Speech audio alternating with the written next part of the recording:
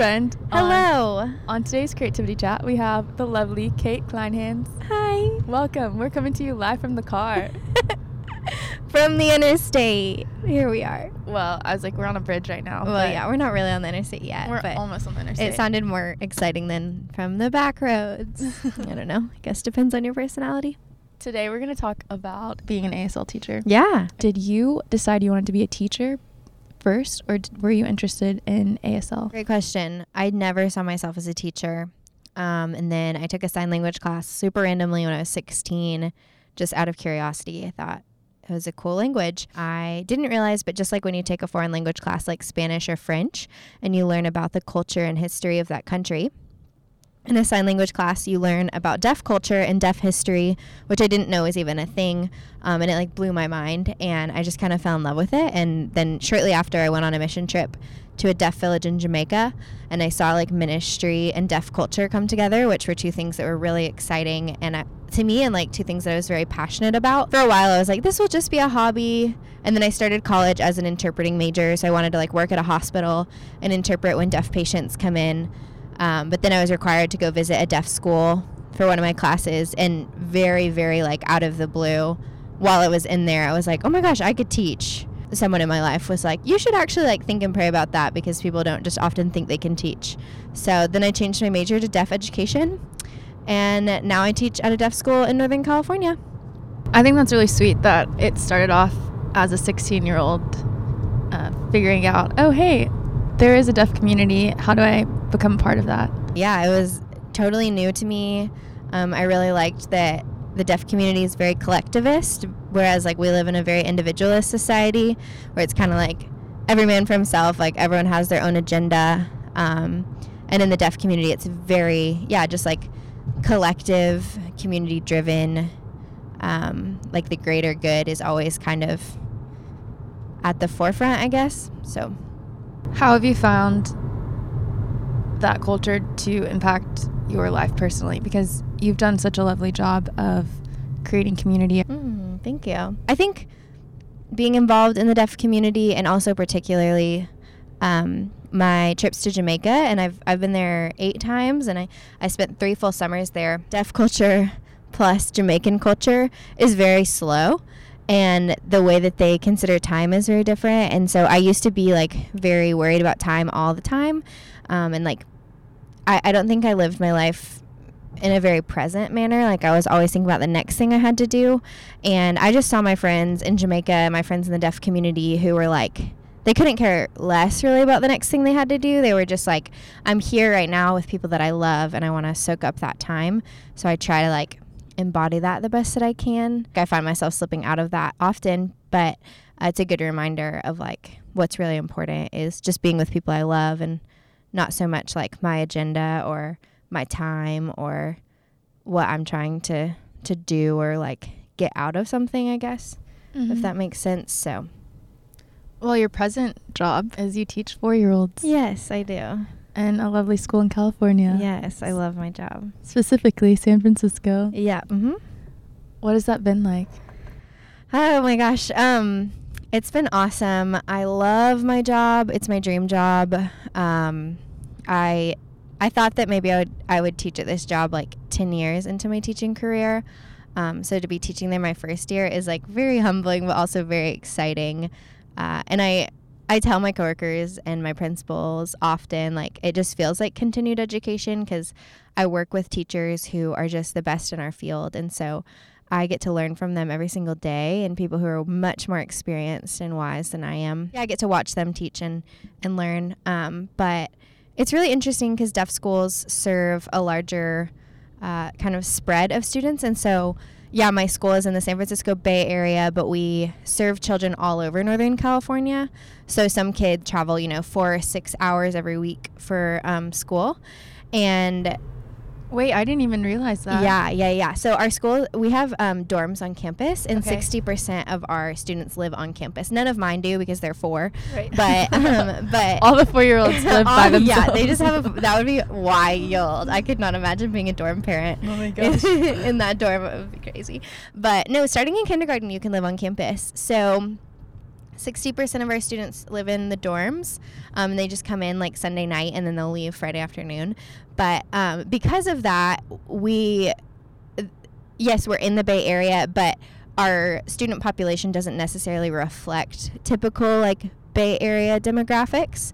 So, which is really cool because it makes our school very diverse, and we have kids from all over and different backgrounds, socioeconomic status, culture, language. Teaching them is really sweet. It's really fun.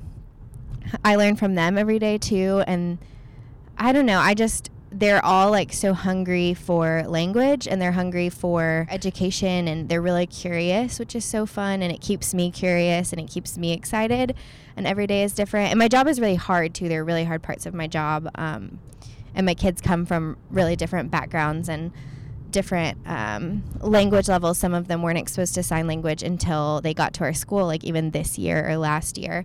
So some of my kids like didn't have any language or like really means of communication until they were 4 or 5 years old, which is like crazy to think about. But to see how quickly their brains develop and how quickly they pick up language is really, really encouraging. And it's really cool because you see, I understand the importance of my job. It's really plain to see every day, which I know isn't the case for every job. And I know that some of my friends sometimes have a hard time finding like maybe seeing the difference they're making or like feeling purpose in their work. And that's one way that I feel very fortunate that I see that every day. I like that you said some of these kids, my car is beeping. I like that you said some of these kids haven't been able to communicate, with sign language. I can't imagine having lived up until that point and not know how to share my thoughts. It's pretty wild to think about, but a lot of our students have language deprivation or a language delay when they aren't exposed to language until later in life, due to whatever circumstance. But when you do see those kids who come in, they're just like, it's immediately so evident that they're supposed to be at our school because they're trying to communicate. They're desperate for language. They're like pulling you and like bringing things and showing them to you, and they're so excited, and they just need the language for it. And it's so cool because they'll pick up like a red star and bring it to you, and then you just get to show them like, oh my gosh, red star, you have a red star, like what else is red in the room, let's find something else that's red. And you just keep signing red, and you finger spell R-E-D, and then you try to help them like create this concept of what red means, which is like complex and sometimes makes my brain hurt, but it's so much fun, and it just really is. Every day is exciting to me. Granted, it is year one. I hope that doesn't wear off, but it's a lot of fun, and it's important work, and so I feel really lucky to be a part of it and to be teaching at my school and the age that I teach. Can we talk a little bit about your brain, and do you find yourself getting tired after work because of the energy you've exerted in signing? I often don't use my voice until 4 o'clock in the afternoon, so my vocal cords are definitely never tired. I never lose my voice. I never have to scream at my students, which is awesome. They're too cute to scream at anyway. It's so funny because I think now I'm more used to it, but I remember being in grad school and taking these grad school level courses that were about neuroscience or linguistics or psychology, but they were all given in sign language. At the end of the day, my eyes would hurt and I would have a headache, and I was so confused because I was like, I don't understand, why do my eyes have never hurt before? And one of my professors explained to me, she was like, well, our ears run on nerves, so you never hear anyone being like, oh my gosh, my ears are tired, or I'm so tired of listening, but our eyes are muscles.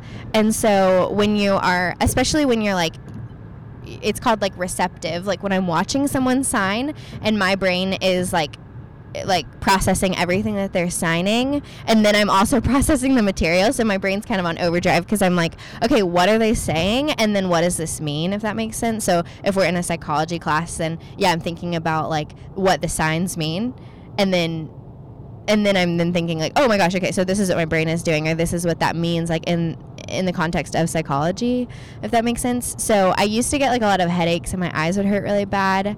I think I'm like pretty maybe used to it now, or I've adapted, or I just don't feel it anymore. I don't know. But sometimes if I have to like be careful about the hobbies I do, because I used to try to knit, and then like when you are in like professions in deafness, so if you're teaching deaf kids or you're an interpreter, a lot of people say not to do hobbies that are strenuous on your wrist, especially like small, like fine motor.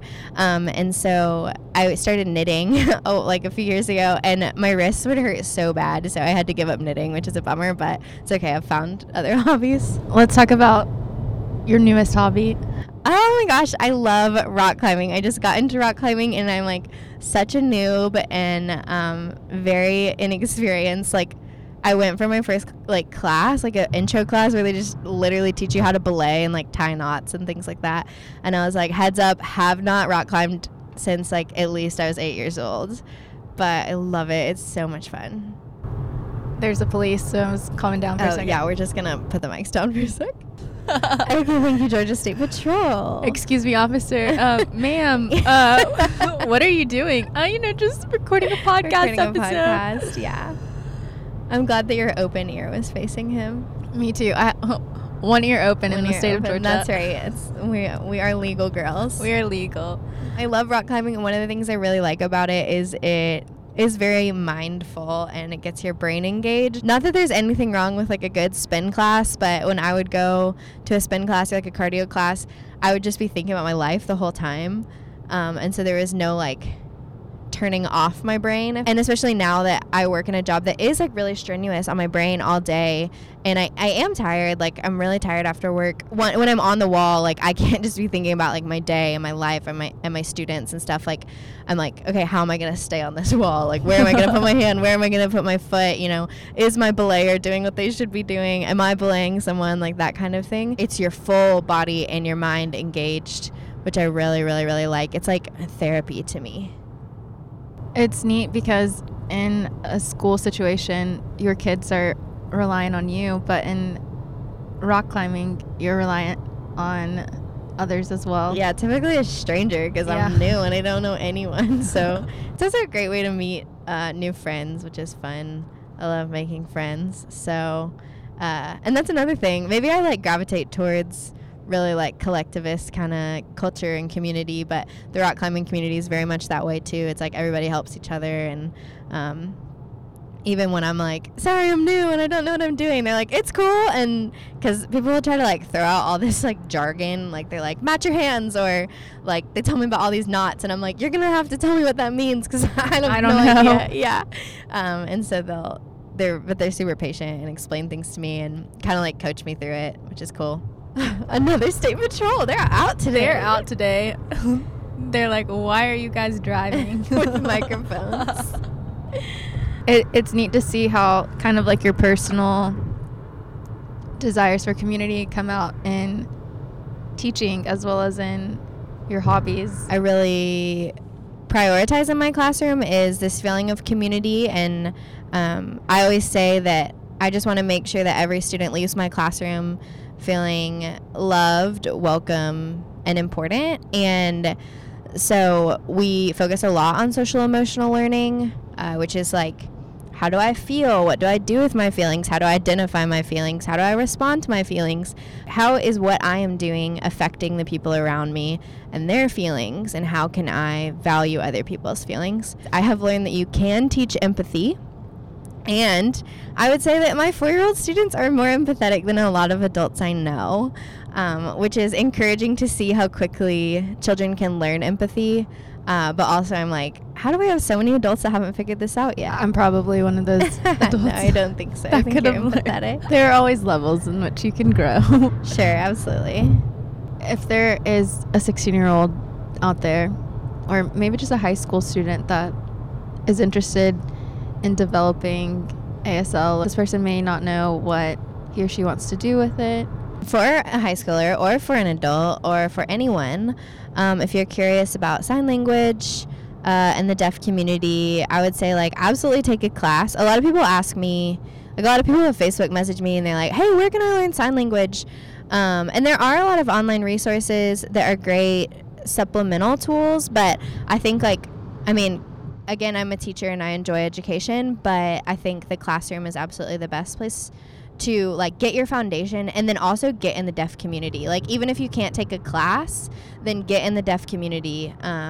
It's just like if you're trying to learn French, like if you could spend a summer in France and just immerse yourself in the culture, then that's ideal. And so just get around deaf people. You can find literally like you can go on Facebook or Google and be like, San Francisco Bay Area deaf events or Atlanta deaf events.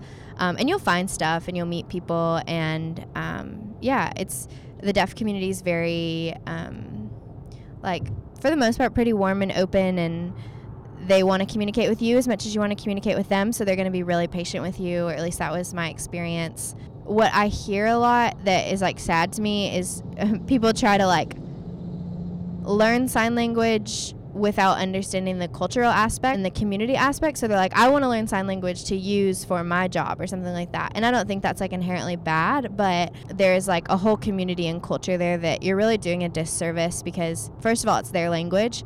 And second of all, there's a lot of richness there. And, like I've learned, there's so much that we can learn from people who have different experiences than us and different cultures and a different kind of community. Take a class out of college if you have the means and the time.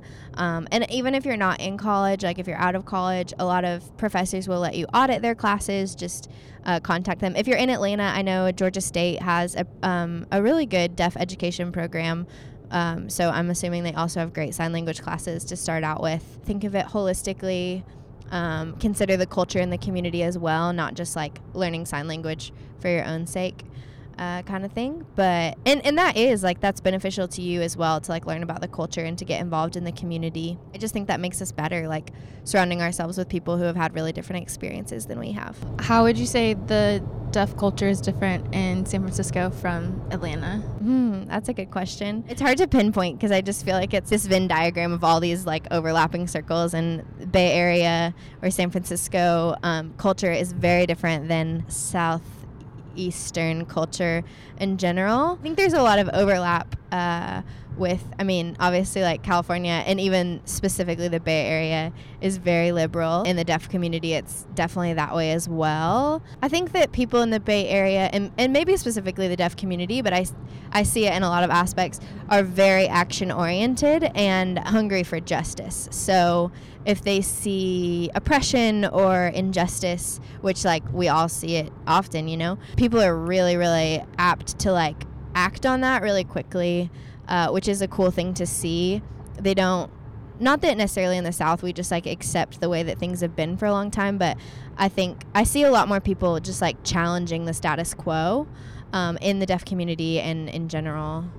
But yeah, that's like a really encouraging thing to see. And even at my school, like I think it'll in an educational setting, a lot of times we get into like, oh, this has been taught this way for 20 years and it's been fine, so let's keep doing it that way. Whereas like at my school, I feel like we're just constantly cranking out resources and we're constantly like, it's very innovative, it's very new. And so people are always looking for like, okay, well, our community is changing, our population of students is changing, we have to keep up with that in education.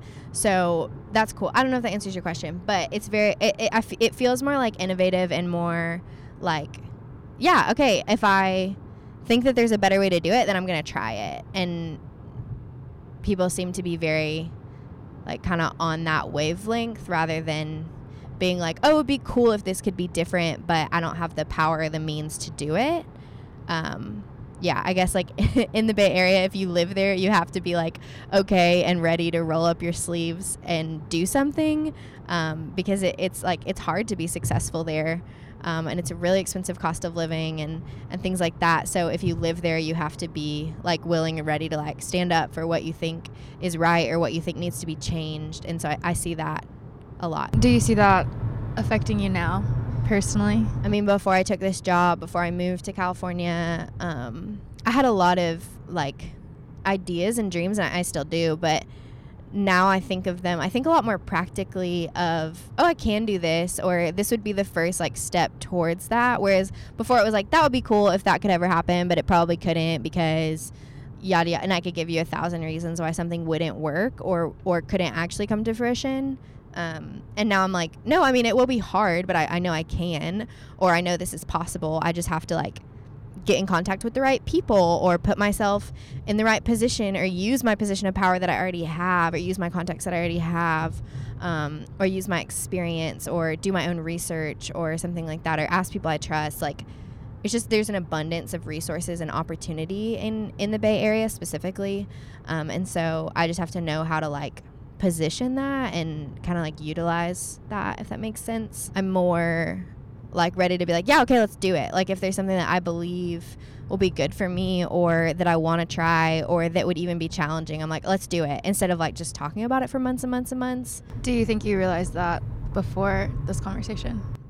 No, I don't think so. People ask me often how I think that California has influenced me or even changed me in ways. And I think that's the first time I've given that answer. Beautiful. Well, we're rolling up to the airport. Yeah, time to go back to California. Time to get out and go to the terminal. Legitimately, we have passed the terminal parking. We have. We're almost at our departures. 0 interactions with state patrolmen. Kate, thank you so much for letting me have a creativity chat with you. Oh my gosh, thank you so much for chatting. I had a blast. Thank you for listening, friend. I hope you have a lovely rest of the day. Bye.